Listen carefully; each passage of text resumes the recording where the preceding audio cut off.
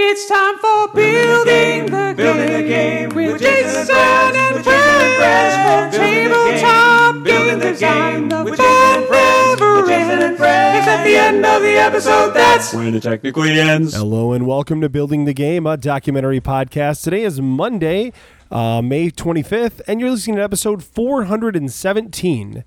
Today, this is Jason, joined by my friend Roscoe Schock. Hey, Roscoe, how's it going? I'm doing good. How are you doing, Jason? Doing really well. So, Roscoe, a fellow game designer I met, a few years ago now? Or was it? It's one of those game design, it feels like forever, but it feels like, I don't know. I can't remember. Has it been a few years? I think maybe it was officially like Origins last year. We were testing it down Pub Room and stuff like that. And was that just last year? I think that's when we... Oh my gosh. That feels like 10 years ago, man, is what that feels like. I know, right? The last 2 months have felt like 10 years. They have. So. Oh, they have. Yeah, no. And we hung out at Gen Con last year as well. Because Gen Con was where I got to play your game with the flowers in the... Yep. Yeah, the hummingbirds. The hummingbirds and the flowers. Yes, I was going to say butterflies, but I'm like, it's not butterflies. I'm thinking of Animal Crossing. But I loved that game. That game was super duper fun. What was it called again? I was just calling it Hummingbirds. So, real original, yes. I know, but... But no, that game was super fun. I really enjoyed it. So you have been hunkering down like the rest of us. What state are you based in? I'm in Pennsylvania, okay. So I'm about an hour west of Philly, about an hour north of Baltimore. So okay, easy to get to places then. Yeah, for sure. Like the main Unpub which actually would be this weekend for Memorial Day, is just like a 45-minute drive down the road. So it's super, super easy. Right. Yes. Except now it's in August. So. Yeah. It's hard to believe that Unpub would be this weekend already. That's crazy. And we just got the news as of recording a day or two ago that Gen Con is officially canceled, as is Essen Spiel. Both those things I think we thought were going to happen, probably. I was pretty confident Gen Con would get canceled. Yeah, it'll be interesting to see if, even by August, if Unpub's allowed to have, a couple thousand people together or not. I don't know. Yeah, what the state of Maryland will say. Right. I would bet against it. That'd be my bet. But, I mean, I hope for Unpub. I mean, I hope for America that's the case. But, like, who knows? I mean, it's just... I was thinking about Grand Con is one I usually attend up in Grand Rapids. And that's in September. And who knows if that'll even happen. Yeah, so... Right. I think he's doing that on Labor Day now, right? Yeah. Which is... It's nice for people who are traveling who don't have any Labor Day plans, but it can be hard. Like if you have family stuff, like Labor Day is not the best weekend to have it, unfortunately. But I know that's the weekend they have. That's what they have available. So, but I don't know. I don't know if it'll happen this year. I'm guessing it won't. But who knows, right? I mean, literally everything is so unpredictable at this point that we just don't know. I saw that Gen Con is... So Gen Con is doing an interesting thing. Kudos to them. They auto-canceled everybody's hotel reservations and refunded any money that was paid, which is pretty great. But they're giving you the option to roll over your money that you've paid for your Gen Con ticket to next year, to get your ticket for next year, which I think is great. I mean, like, that was a no-brainer to me. Like, I'll just do that. You don't have to do anything. It just happens, right? Which is my kind of thing. Right. Like, just don't do anything and it'll just happen. But they also were saying, but if you want your money back, we're going to charge you a $10 cancellation fee, which felt a little bogus. But I get it. I mean, they're trying to keep they need money to be able to function for the next year. And I just hope that, I would have liked to think that gamers would have been like, yes, we care enough about Gen Con to roll my ticket over. But yeah, I know that not everyone would have done that. So I don't know if that $10 really makes a difference to them with that, but anyways, yeah. So yeah, it's strange. I guess maybe some people think that, well, maybe next year will be canceled too, and like there'll literally never be another Gen Con, so I might as well get my money back now. Right. I mean, I look at it as it's $100, and I paid it a long time ago. So, I mean, if I don't ever see that money again and it allows Gen Con a shot at functioning, like, I have to be okay with that. Like, as somebody this would have been my 17th year in a row at Gen Con. So, yeah. How many times have you went to Gen Con? Quite a few, or? No, I've only been designing for a couple years, so I've only gone, I guess, twice. This would be my third year, yeah. Except not. And that was my next question, was I had never asked you how long had you actually been designing. So, yes. I know that, was it Grand Con where you had the, where was that? You had created a game, I don't know if it was for a contest or something, but it was, people, I just remember that people were, what? Oh, I don't remember. Everyone was talking about this. I think it was a roll and write game, maybe?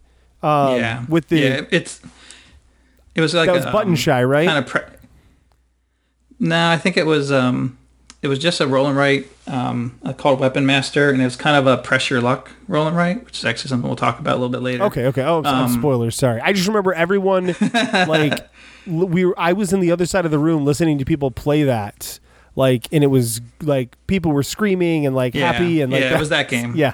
Yes. Yeah. Had a lot of those great like aha, moments, which is always fun to get.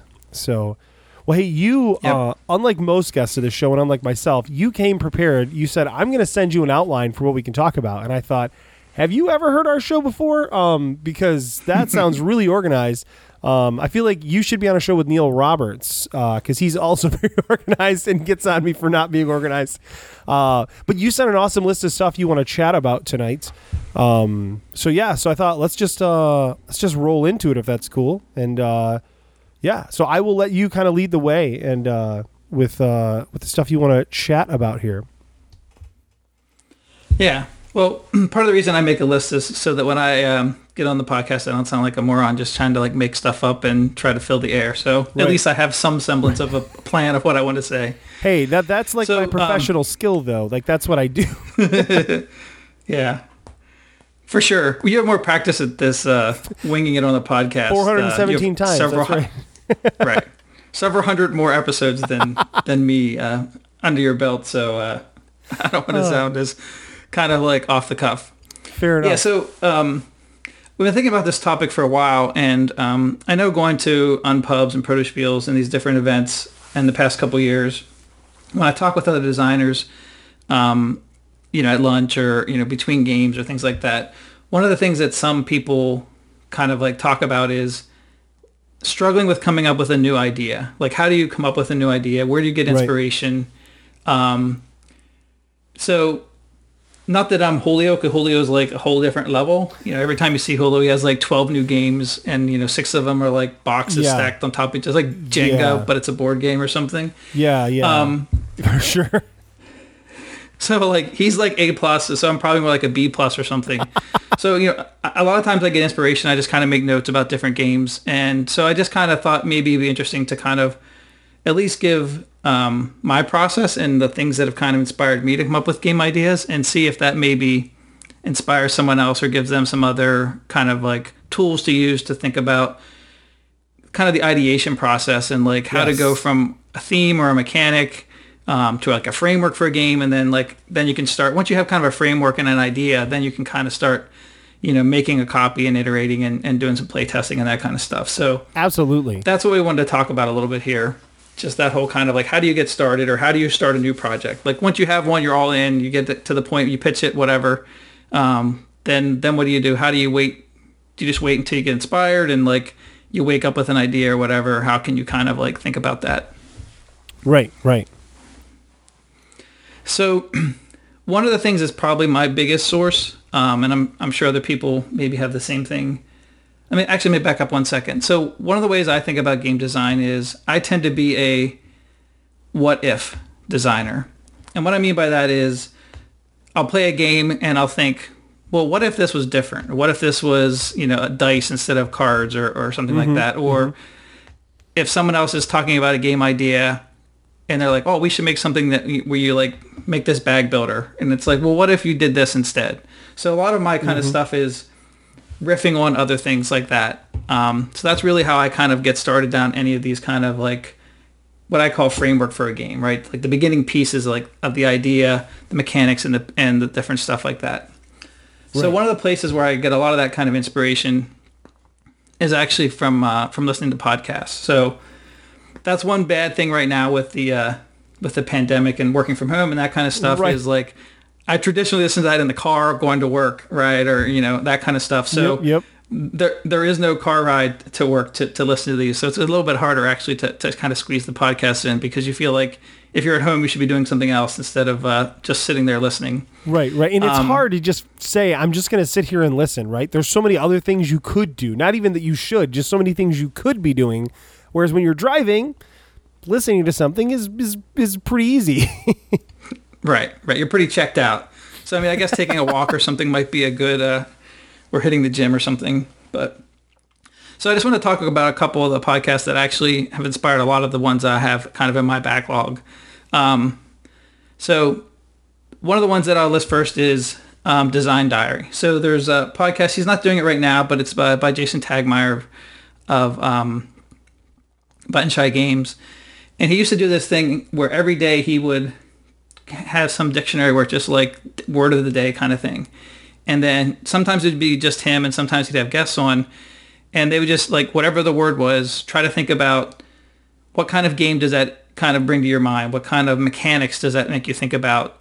Things like that. Yeah. So actually, like, I've listened to those and I actually went backwards through the whole catalog. And Nice. I probably have a dozen or two game frameworks that just kind of, like, came about by listening to like his podcast. And his podcast is super short. It's usually like 5 to 10 minutes. It's not very long because it's just kind of like, again, that starting point of like, right. You just pick a word like dawn or, morning or moonlight or something.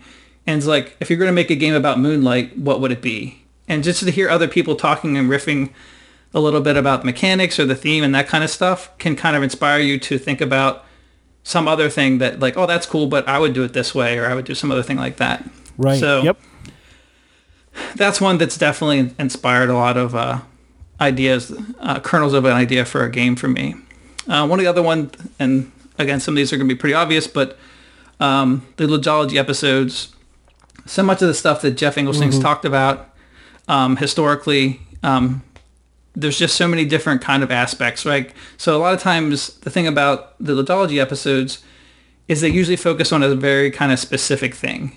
And so it's not just like kind of broad talking about games they played and that kind of stuff. It's very kind of more theoretical and stuff like that. And so you can really kind of explore that one little piece of game design. And the guests kind of do that too. And you can kind of think about different things. And I'll give some examples here in a little bit. So we're just kind of crossing this off with broad strokes. So that's a really great one. I think I've listened to probably 90% of those. I'm probably not back to the very first episode, but most of those I've done. Another great one is Board Game Design Lab. Gabe Barrett, obviously he has different designers on it. A lot of the things that he does with his episodes is he has the designer kind of walk back through their process. And I think that's really interesting to see how other people think about the theme or the mechanics or the style of game and that kind of thing. And, listening to how they approach it can give you ideas about how you could kind of approach going from a theme to the beginnings of an idea. So that's another really great one to think about. And not to pander, but one of the other good ones for me has actually been building the game. So there's several ones here actually I'll talk about, which were inspired specifically from listening to an episode of Building the Game and you and Rob talking. So nice. Again, anytime we're kind of going through that process, like you guys have different themes, different ideas, different styles of development and that kind of thing. Again, I think that can be really inspiring to kind of give you a starting point to let you move forward, spin out an idea from something you were kind of listening to. Right. And I think one of the most things that I love the most about working with Rob is when we would do those episodes where we would do like a challenge and both of us would like riff on the idea. Like I would say something and then he would say something, and to see like how different our ideas would be between the two of us. And I think it's just indicative of like what it's like when you get, it's like when you talk about Board Game Design Lab, right? And somebody walking backwards through their process, right? everyone's process is different. I mean, every single one of us, even if we have similarities, they're all different. So yeah, we've, to be fair, we've gotten that feedback a lot, that like, because we just kind of riff about a lot of different things, that can, and we generally don't do anything with those ideas because there's too many of them, that can be helpful to people who are listening. So yeah. So thank you for the mention there. Yeah, and I think that's a little bit too, like if you go to a testing event, say like an Unpub, and you're hanging out in the Unpub room between things, and just designers, they're sitting there playing each other's games. Like if you play a game and you realize that there's a problem with it, having everyone kind of bouncing ideas off each other. It's not one person just saying like, obviously it has to go from A to B. It's a bunch of different things kind of like all spinning and kind of influencing each other to try to find the next thing. So, I think that's kind of similar to a little bit of how like your guys' podcast kind of works in my mind. And that's where you get a lot of those what if ideas you were mentioning, right? Where when somebody's, designers, you're playing your game and you'll have 3 different designers and they've all got their own what if scenarios. Like, what if we did, what if you got rid of this? What if you added this, and so those are the best sessions. I mean, I think all of us have been able to make such amazing progress on our games, just sitting with other designers, because designers, they get it in a way that your average game player doesn't get it, right? Their brains work differently. All of our brains work on the same type of wavelength as designers, I think. For sure. So there's lots of other podcasts too. Hopefully I'm not giving anybody short shrift or anything, but just some of the main ones that have helped me. So, I just want to mention those there. I think one of the other great places you can get the kind of starting point for some inspiration is contests. Now, some of these game design contests are pretty open. Just submit whatever you want. But the ones I'm thinking about are a little bit more restrictive. It might be something like the Button Shy ones where you only have 18 cards, right? So even if that's something you're not really that interested in doing, it's pretty great to like put that constraint on yourself and then try to go make something in that kind of vein. Jelly Bean had a contest a couple years ago where it was just 18 cards, and there's 3 colors, and the cards were numbered 1 to 5, and then the last 3 cards were just like a red card, a green card, and a blue card. And so there was red 1 to 5, blue 1 to 5, green 1 to 5, and then just a card that was red, a card that was green, and a card that was blue. So it was just 18 cards. Interesting. And I think he released it as Jabberwocky. Hopefully that's correct. Oh, okay. But basically, like, it was one of those things where like he was going to make the cards, and then he was looking for people to create like 8 other games that they could include extra rules for, kind of thing. So it's like one set of components, multiple games, kind of thing. But again, that's like a huge constraint. So not as it only 18 cards, the cards like only have these attributes. Like there's 1 to 5 and 3 colors, and that's it. Right. That's all you have, and you don't have no control over the art or anything else. That's all you have to kind of work with. Right. So I mean, at least like with Tagmeyer's 18 card contest where they all had to be the same, you got to decide what they were, right? So like, whereas this, it's the constraint of these are your cards, make a game that fits exactly this. That's real interesting. Yeah. Right. And the more restricted it is, actually, sometimes it's a little bit easier to get started, right? Because like, that's the thing. You start with like, I can make a game about anything and any style and any size and any length and any difficulty. Sometimes when you really cut it down, that makes it actually kind of easier to get started. Sure does. Yep. Yeah. I think that a lot of times too, when you've got that limitation, it makes it really easy to say, what kind of theme fits on this limitation? And then as you plop that on, now you have a theme and some like components. You just need to put mechanics with it that make sense, So that constraint can work really, really well. For sure. And there's other ones too that, there might be some contests that like, I can't think of the one. There's the one company that makes games all kind of about science. So like all their themes are really kind of science based. Genius Games? That might be it. Yeah. It might be it. It's evading my mind right now. They merged with another company, didn't they? Yeah. I think they. Yeah. I think they did. Maybe the ones that bought Altana. So there's other ones too, like picking a certain style. So like roll and write games or something like that, where even if it's not a kind of game you normally like, I think that's a really great place to start. I don't really particularly love roll and writes because I think they're just a little bit like roll some dice, point salad. There's not usually, there's decisions, but it's not very kind of like interactive necessarily, or, I think the biggest thing we've seen out of roll and write games that's come out is the and write portion, right? Where it's become the random and write. of do something random, like use a random generator and then draw or write. So I think that's really interesting to see where we've come with that, because it did start as, yes, it was like roll these dice, play an abstract game, and write numbers down. That was literally the whole deal. Right. And some of those too, I think there's some benefit to taking a game category or game style that you don't particularly like and saying, I wonder if I could make one of these that I do like. Make one for myself. So like take a category like that and like make a roll and write that you actually like. That's not so point salad-y. Like, most of them are all a little bit variations on a theme, right? You slap some pictures on it and you maybe have some custom dice or whatever. But can you make something that's like kind of really different? And we'll talk about the one you were mentioning at Grand Rapids here in a minute. And there's other ones too, like there's little mint tins, make something that can just fit in, kind of restricting your component size and that kind of stuff too. Right.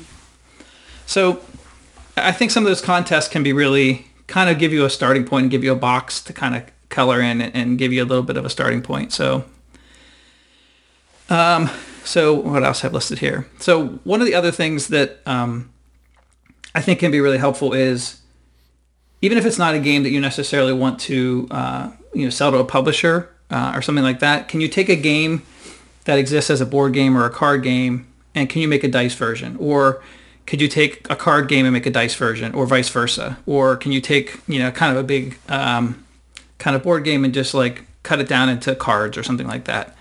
So right. A couple months ago, my friends and I had picked up Alchemist. So Alchemist is kind of a deduction game, has an app, but it's kind of like you're trying to create these different formulas. It's hard to kind of explain if you've not played it, but if you have played it, it tends to be very fiddly. And so like the part that we kind of really enjoyed was all the deduction part, right? Because it's mostly a deduction game.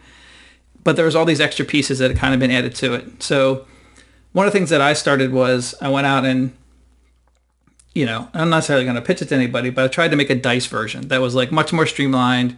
Yeah. You just rolled some dice and then you just like jumped right into the deduction part and tried to make that part interesting. And so taking the best part of a game and then trying to make another game, who knows where that game will evolve to. It's not necessarily I'm trying to pitch, like literally trying to make Alchemist the dice game, but it gives you a starting place to like explore other ideas and like kind of see what you can kind of come up with.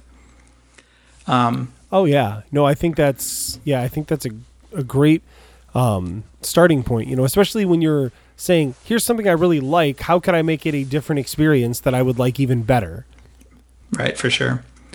And so there's other games too, where like I have a version of, basically it's like Diplomacy. So Diplomacy, the 7-hour war game where you like, backstab your friends and, it takes you need 7 players and takes a whole day and that kind of stuff. So I actually have a card game version of that takes about 15 minutes a player and it plays 3 to 6. So it's a lot more flexible. It's a lot more simpler. It's a little bit abstracted. So like, just exploring these different kind of spaces, you can take kind of the soul of a game or of an experience from a different product and try to adapt it into a different form factor. So just adapting a bigger game into a smaller game, or vice versa. Take a small game and try to make it into a big game. Yeah, no, I think that those are some really good starting points for working on something new and finding some inspiration. So those are some of the main categories that like kind of inspire me in terms of new games. So the one thing I thought might be interesting was I have kind of some notes here from like when I get the idea for a game, I have this email thread on my phone and I kind of like jot down a couple sentences, and that's kind of like the framework, the starting idea of what I think a game could be. Mm-hmm. And then I try to go back later, and if that's what I'm going to work on, then I try to start really building it out and thinking about all the rules and that kind of stuff. So I thought the thing that might be interesting was to talk a little bit about some of these things and how I went from the first thought and inspiration to some of these notes and kind of how that kind of progressed and see if that maybe is something that, might help somebody else kind of get past a sticking point. Yeah, no, that sounds interesting. Let's do that.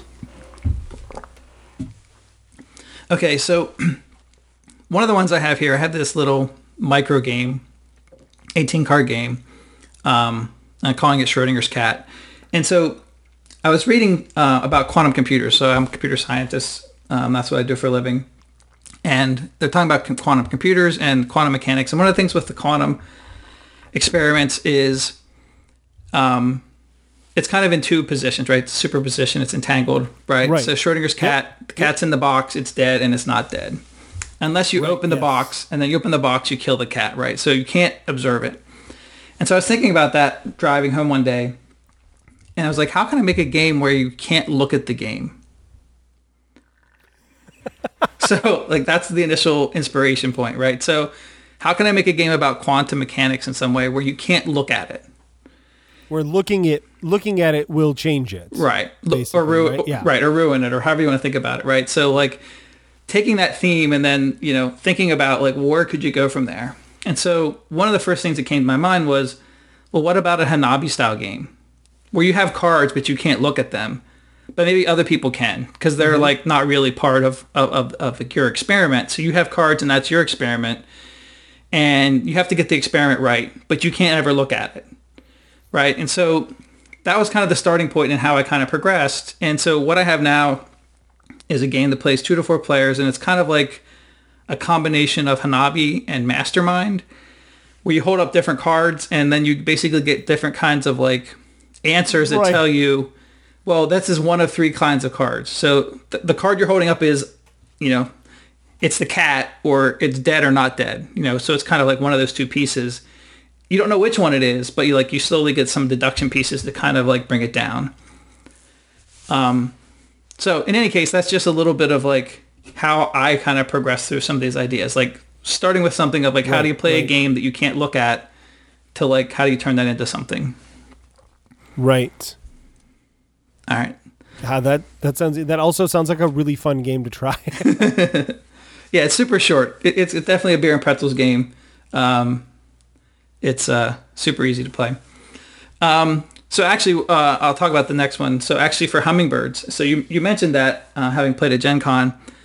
So that game actually started out based on a conversation Rob had on the podcast. So Rob was talking about some card game. I have no idea what it was. I can't remember. I tried to go back and find the episode, but I couldn't. It was something like, it had cards. It had like Japanese schoolgirls on it, I think. And like each card had a number. Yes. Or no. Oh no. The Terrifying Girl Project, or something like that. The Terrifying Girl Project, something like that. Yeah. Yeah. I don't remember.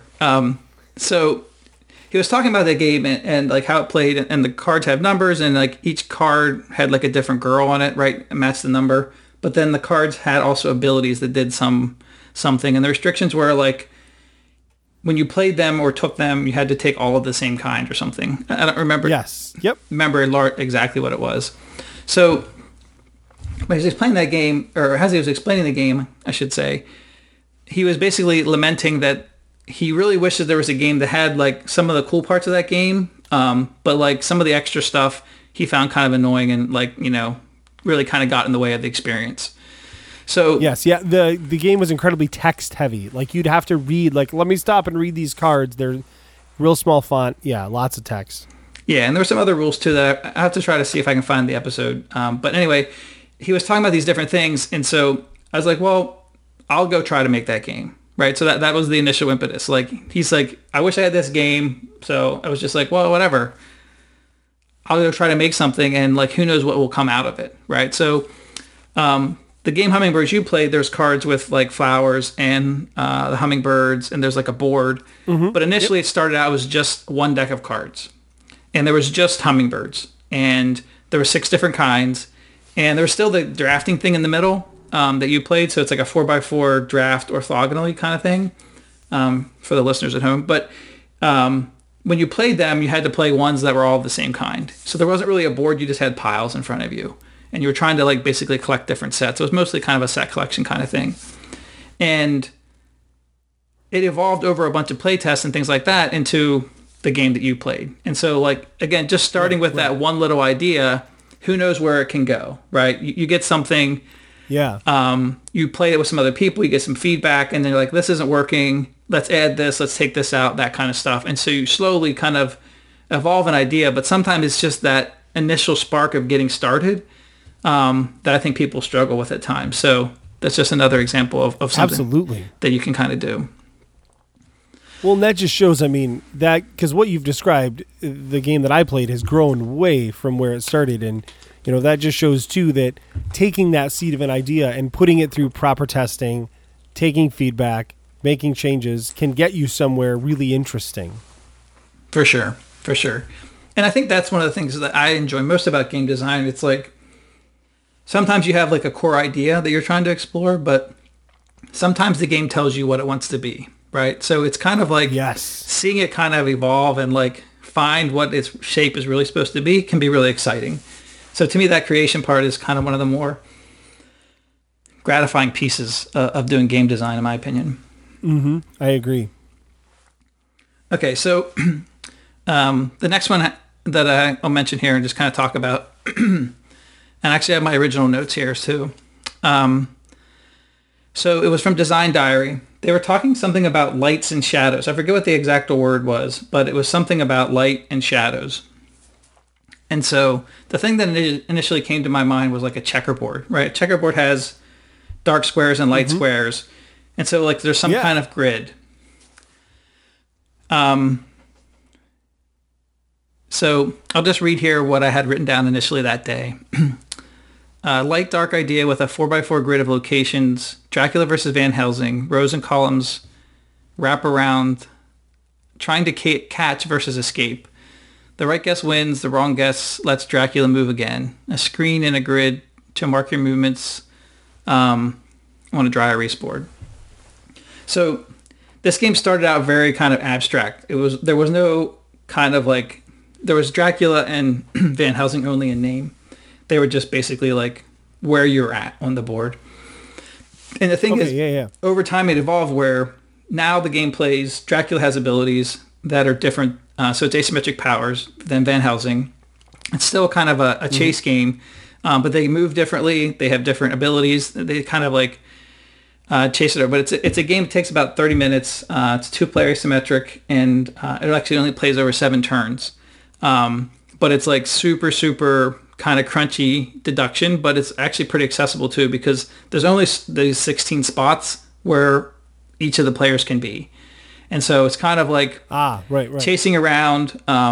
It's like one problem with some of the bigger kind of deduction games or Dracula games and things like that exist is like they take an hour and the first 45 minutes is just like going around this huge map, collecting 12 things. And then there's like the fun part at the end where you try to like catch them or not. Right. Yeah. So like filler and then the 15 minutes of game. Right. So this design, tries to kind of just start there. Just start with a smaller board and there's nothing special. You just have to catch each other and go from there. So again, just starting with the idea of talking about shadows and dark and light and, thinking about, well, who moves in the dark, who moves in the light, starting with who moves in the dark, thinking Dracula and that kind of stuff, and then kind of progressing from there. Right. Yeah, that makes a lot of sense. All right. So this one's super funny. So this is actually from Building the Game. And I think you were talking with Nicole. So this is more recent. This is like 2 or 3 months ago, maybe 4 months ago. I don't know.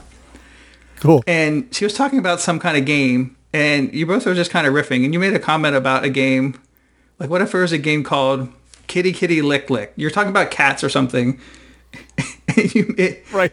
Yes. I don't know if you remember this or not, but like you're talking about, and you mentioned this title, which like immediately stuck in my head, of Kitty Kitty Lick Lick. So like seeing how cats like kind of all curl up against each other and like lick each other and that whole thing.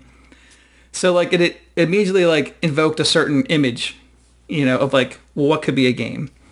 And so right. My initial idea was like, okay, what if you had a card game where like you have these cats and there's like maybe a bigger cat you start with, but the cards are like semi-transparent. So there's a cat, but wherever the cat isn't is clear.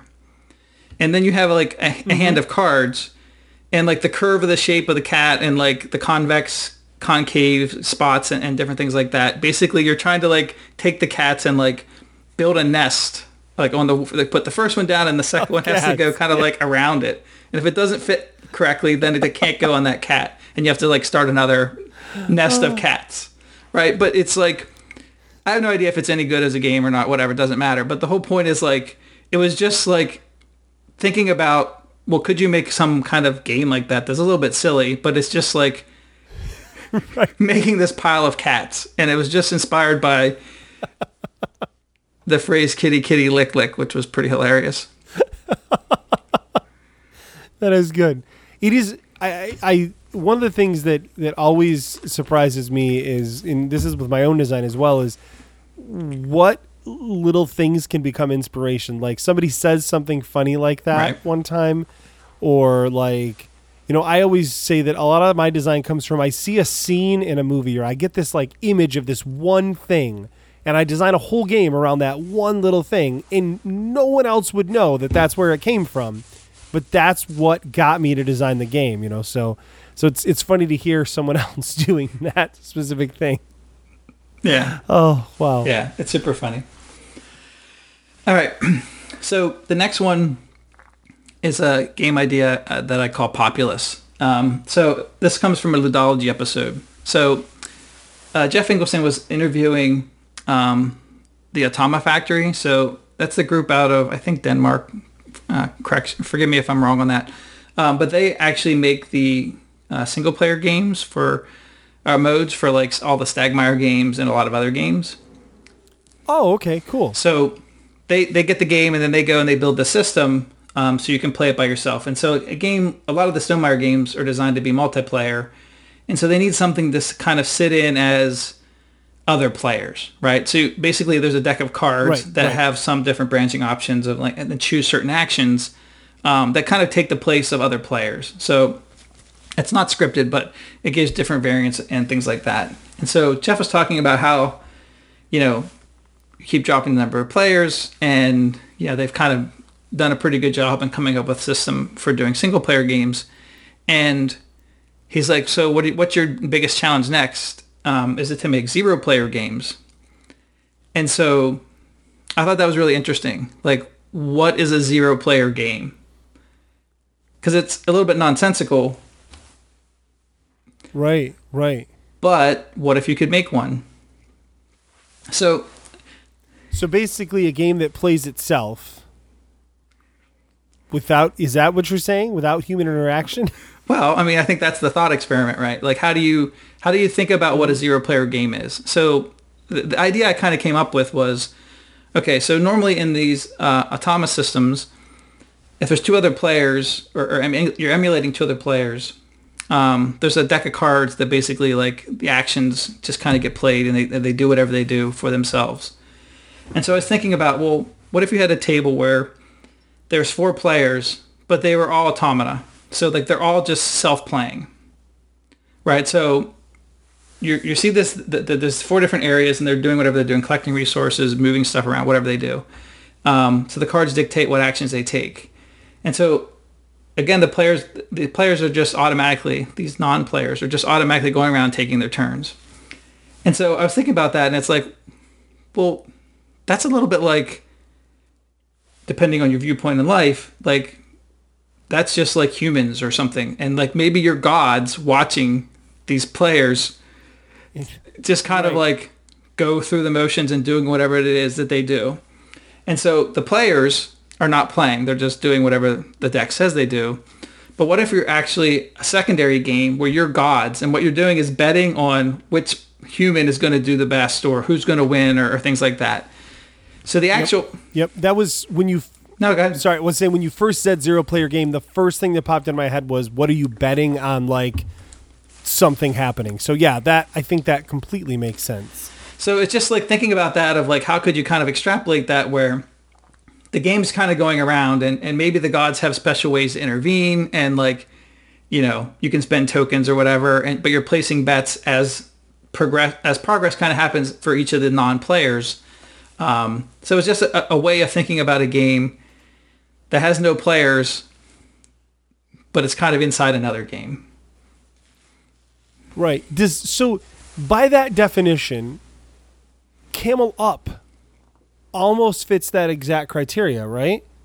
Because the game is the race, and you have no impact on the race, right? Because it's random, the way the dice roll, and you're betting on the outcome. And as the game progresses, you can adjust your bets, but being correct earlier matters. Or can you... I guess, no, you can place things out that can jack up the race by putting the pluses or minuses. So you do have some, so no. So it's not, technically speaking, you are still intervening in the game. So, yeah. If you wanted it truly to be zero player, it's not.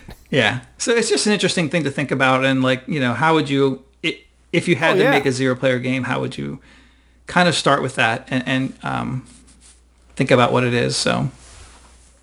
Well, and, you know, another thing is, like, how different is that than a computer simulation, right? Like, I've seen these things before on, like, YouTube where it's like the AI system will put, like, knights versus archers or Jedi versus knights, right? And then, like, they just program what they do and then they just tell them to go, right? And then they just act autonomously per their programming to see what would happen. I mean, you're kind of talking about an analog version of that. So... Yeah, it's when you really think about it like that, it is very interesting because, yeah. Now I'm thinking. See, this is exactly the point, though, right? that like you never know in any set of conversation the different things that come up, and then all of a sudden, like, you know, you're thinking of a different idea that's slightly different, or it goes in a slightly different direction, but if that helps you find that starting point, then that's a really great thing, right? That people then can go make a better version than whatever I was thinking about. But it's just like how it kind of progresses along that journey. Yep, absolutely. All right. Go through a couple more here. Perfect. So this one is one that I would listen to Ludology. And they're talking, I think he was talking with Rob Davio, about legacy games. And I was thinking about legacy games, and, you know, the one thing that struck me is legacy games always kind of progress a certain way. And maybe there's a legacy game that I haven't played, but the one thing that I was thinking about is usually you add more stuff. And so what I was thinking about was a legacy game that was kind of backwards, where as you played each generation, you kind of had less and less kind of options. Right. Or you played it from the final episode. Maybe it's still you still add things, but it's like progressing the opposite way. I don't know how to think about it correctly. But the thing I was thinking about, and this is kind of depressing, so apologies in advance. If you made a legacy game about climate change, right? So you start at a certain point.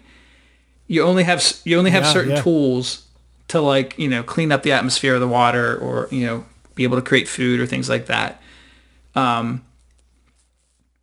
you can run that kind of either way, where right now, if you start looking at climate change, you have all these cards, and different ones will allow you to get to a point where, as that game progresses, you'll be able to, you know, kind of solve the problems.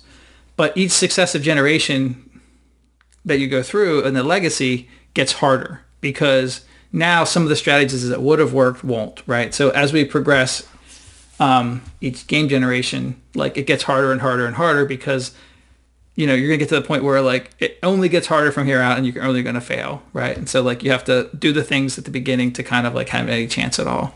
So I know that one's slightly depressing, but I was just trying to think about, like, a legacy game that was kind of, like, running opposite. I don't know. Right. So one of the things that I find interesting about that is that, so from my understanding, especially of the Davio legacy games, right, is that, like, that he uses legacy as a way to make the game more complex as it goes, right?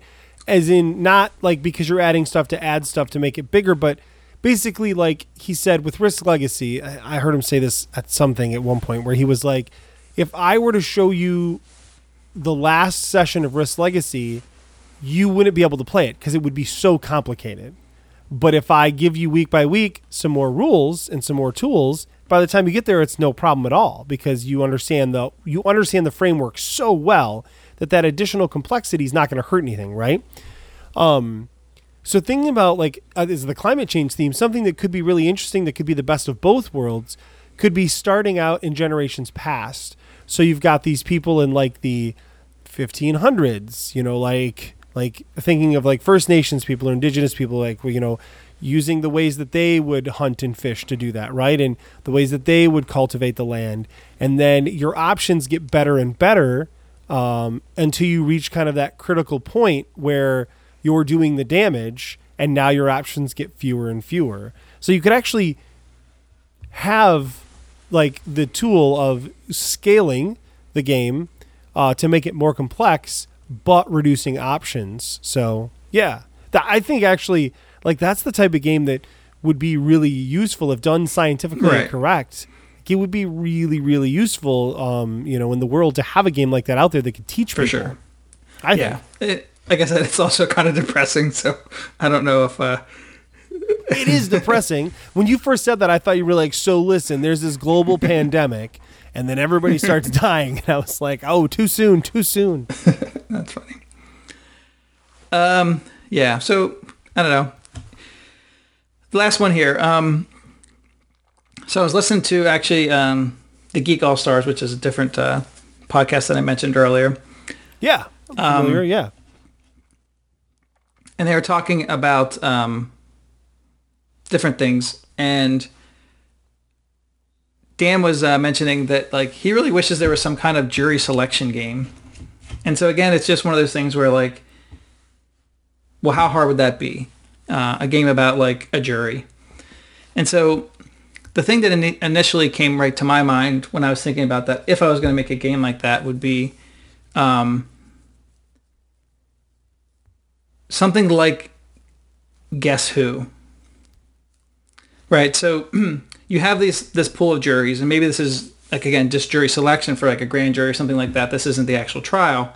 But how do you pick jurors that are going to be, good for your client? If you're the lawyer, how do you pick ones that are going to be sympathetic to your client and, not really be that interested in what the prosecution is going to have to say, or vice versa? And so one thing you can do is that you have that kind of, like I said, Guess Who element where each juror has different attributes that they care about, whether that's gender or some,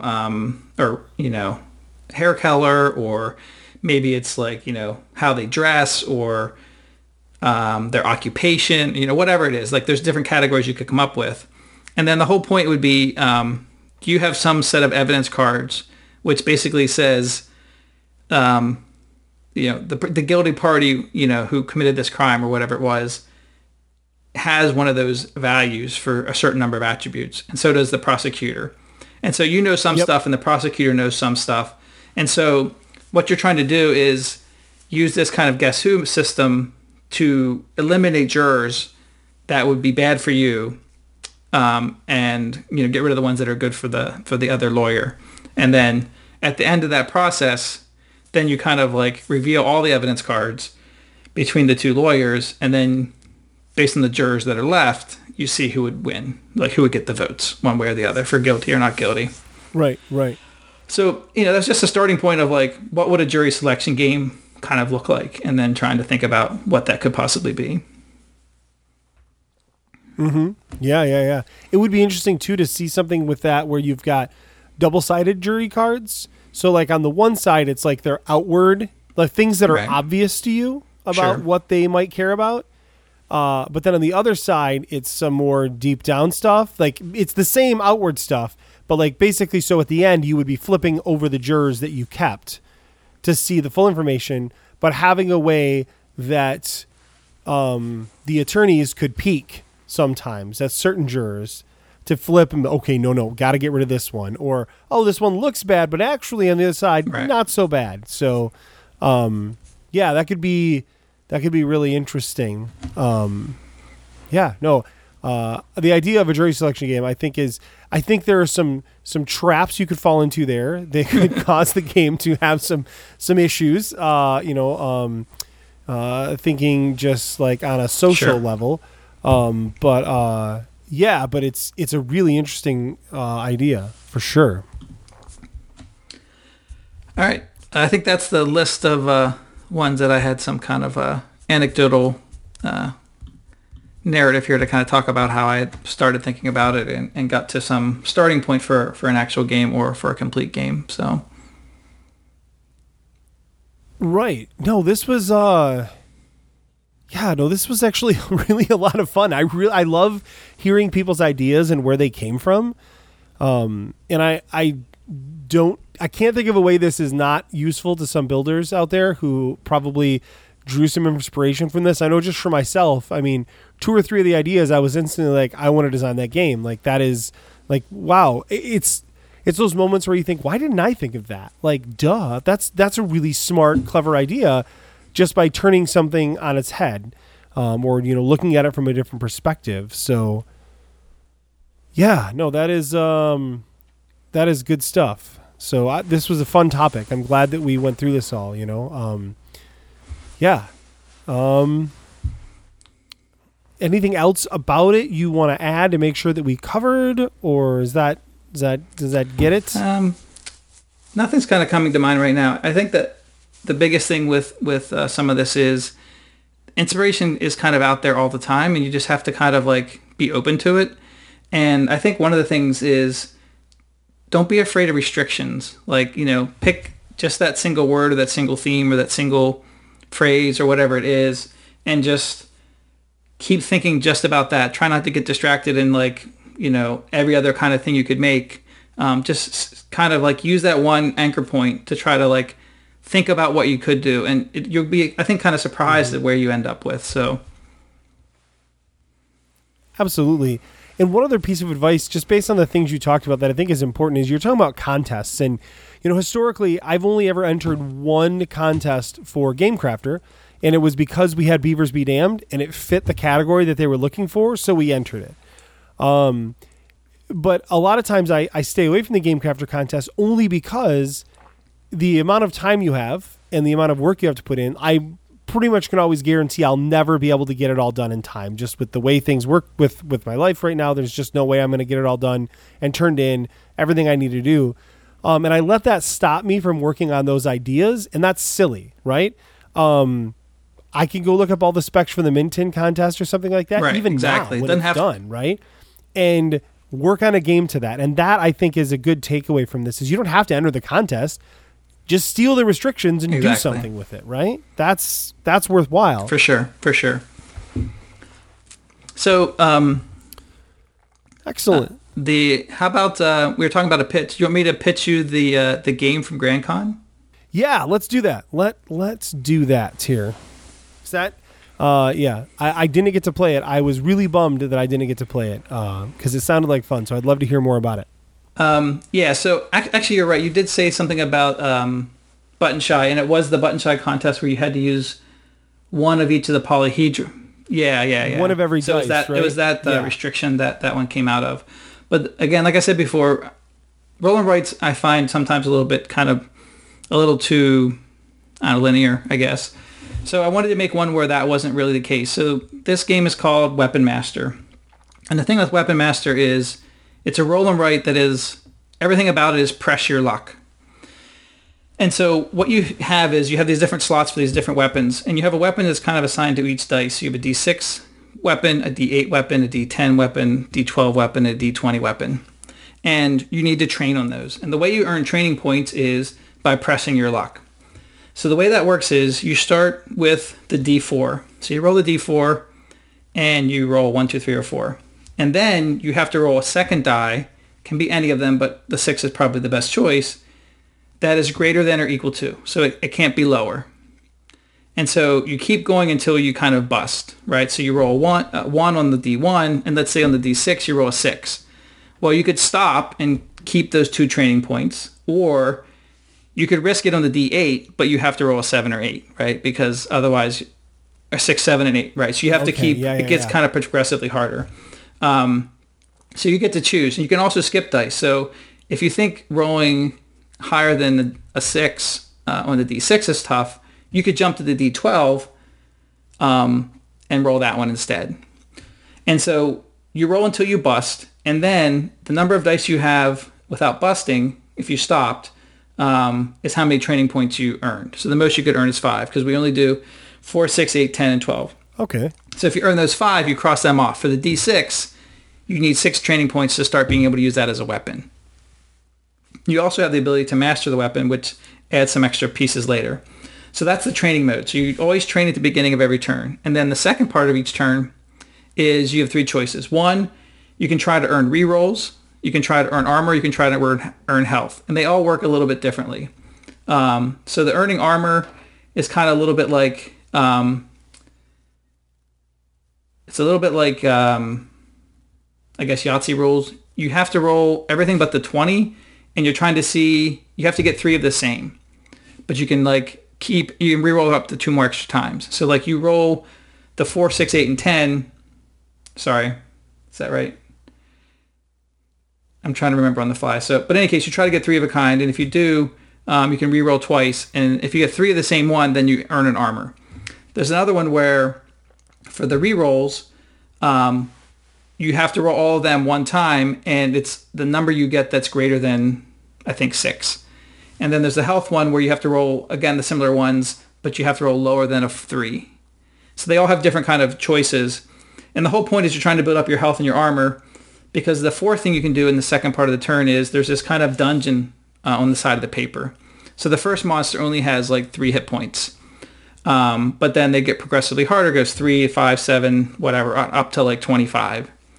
So you just kind of keep going through that cycle. You do the press your luck part at the beginning, where you start with the 4, you roll the 6, then the 8, and you're trying to get some sequence that goes up and until you bust. And if you bust, you get a booby prize of a free reroll. But then you take your training points, and then you train on a certain weapon. Again, there's a weapon for the D6, 8, 10, 12, and 20.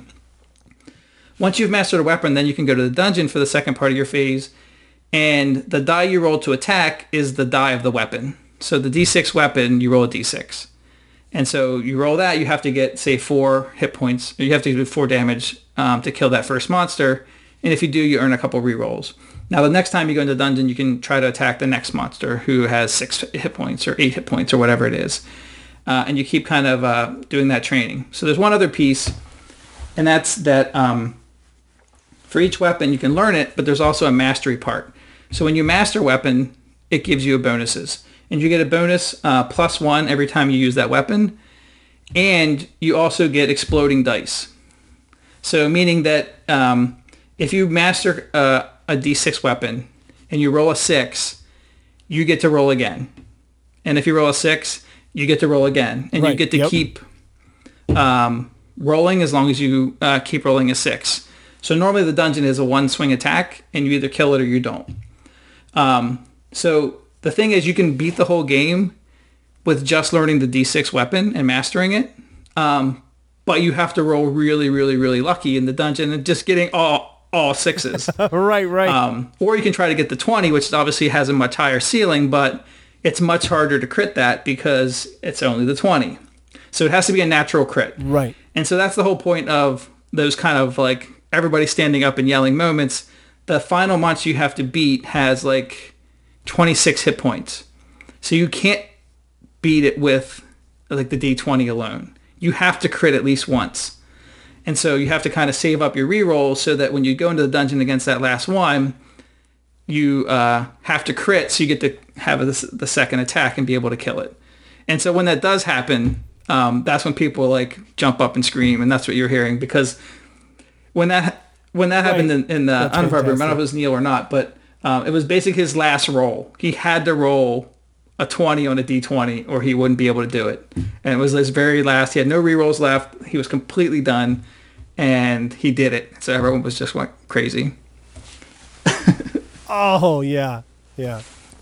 I would love to play that sometime if there's a print and play version of it or something. I would absolutely I have love the to rules try and the write down sheet. I'll send them to you. Awesome. Yeah, no, that sounds right up my alley. So, fantastic.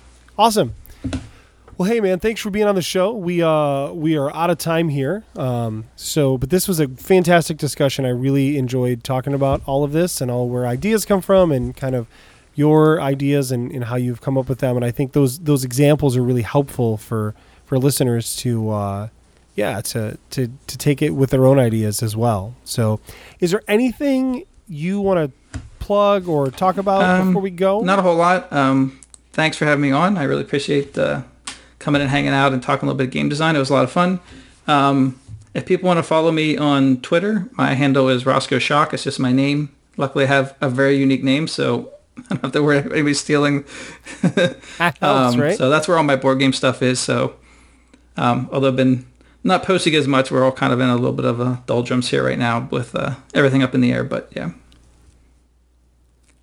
Yeah, that's fair. That's it. So, well, hey, thanks again for coming on. It's great to be able to actually talk to you and see you because, I wasn't probably going to see you this year because of everything. So this has been fun. We'll have to have you back on again sometime. But yeah. So, all right. If you want to find us, you can go to buildingthegamepodcast.com. You can email us, buildingthegamepodcast@gmail.com. You can call us, 770-TEL-BTG. You can tweet at us at podcastbtg, at J.A. Slingerland, at Roscoe Shock. You can also find us on Facebook, iTunes, Stitcher Radio, Google Play, and many other lovely podcasting services. Thanks again for joining us. Hope you come back next week. Until then, good night. Good night. Building the game with Jason and friends, with Jason and friends. Building the game with Jason and friends, with Jason and friends. Dial 770-TEL-BTG. Please don't use the email.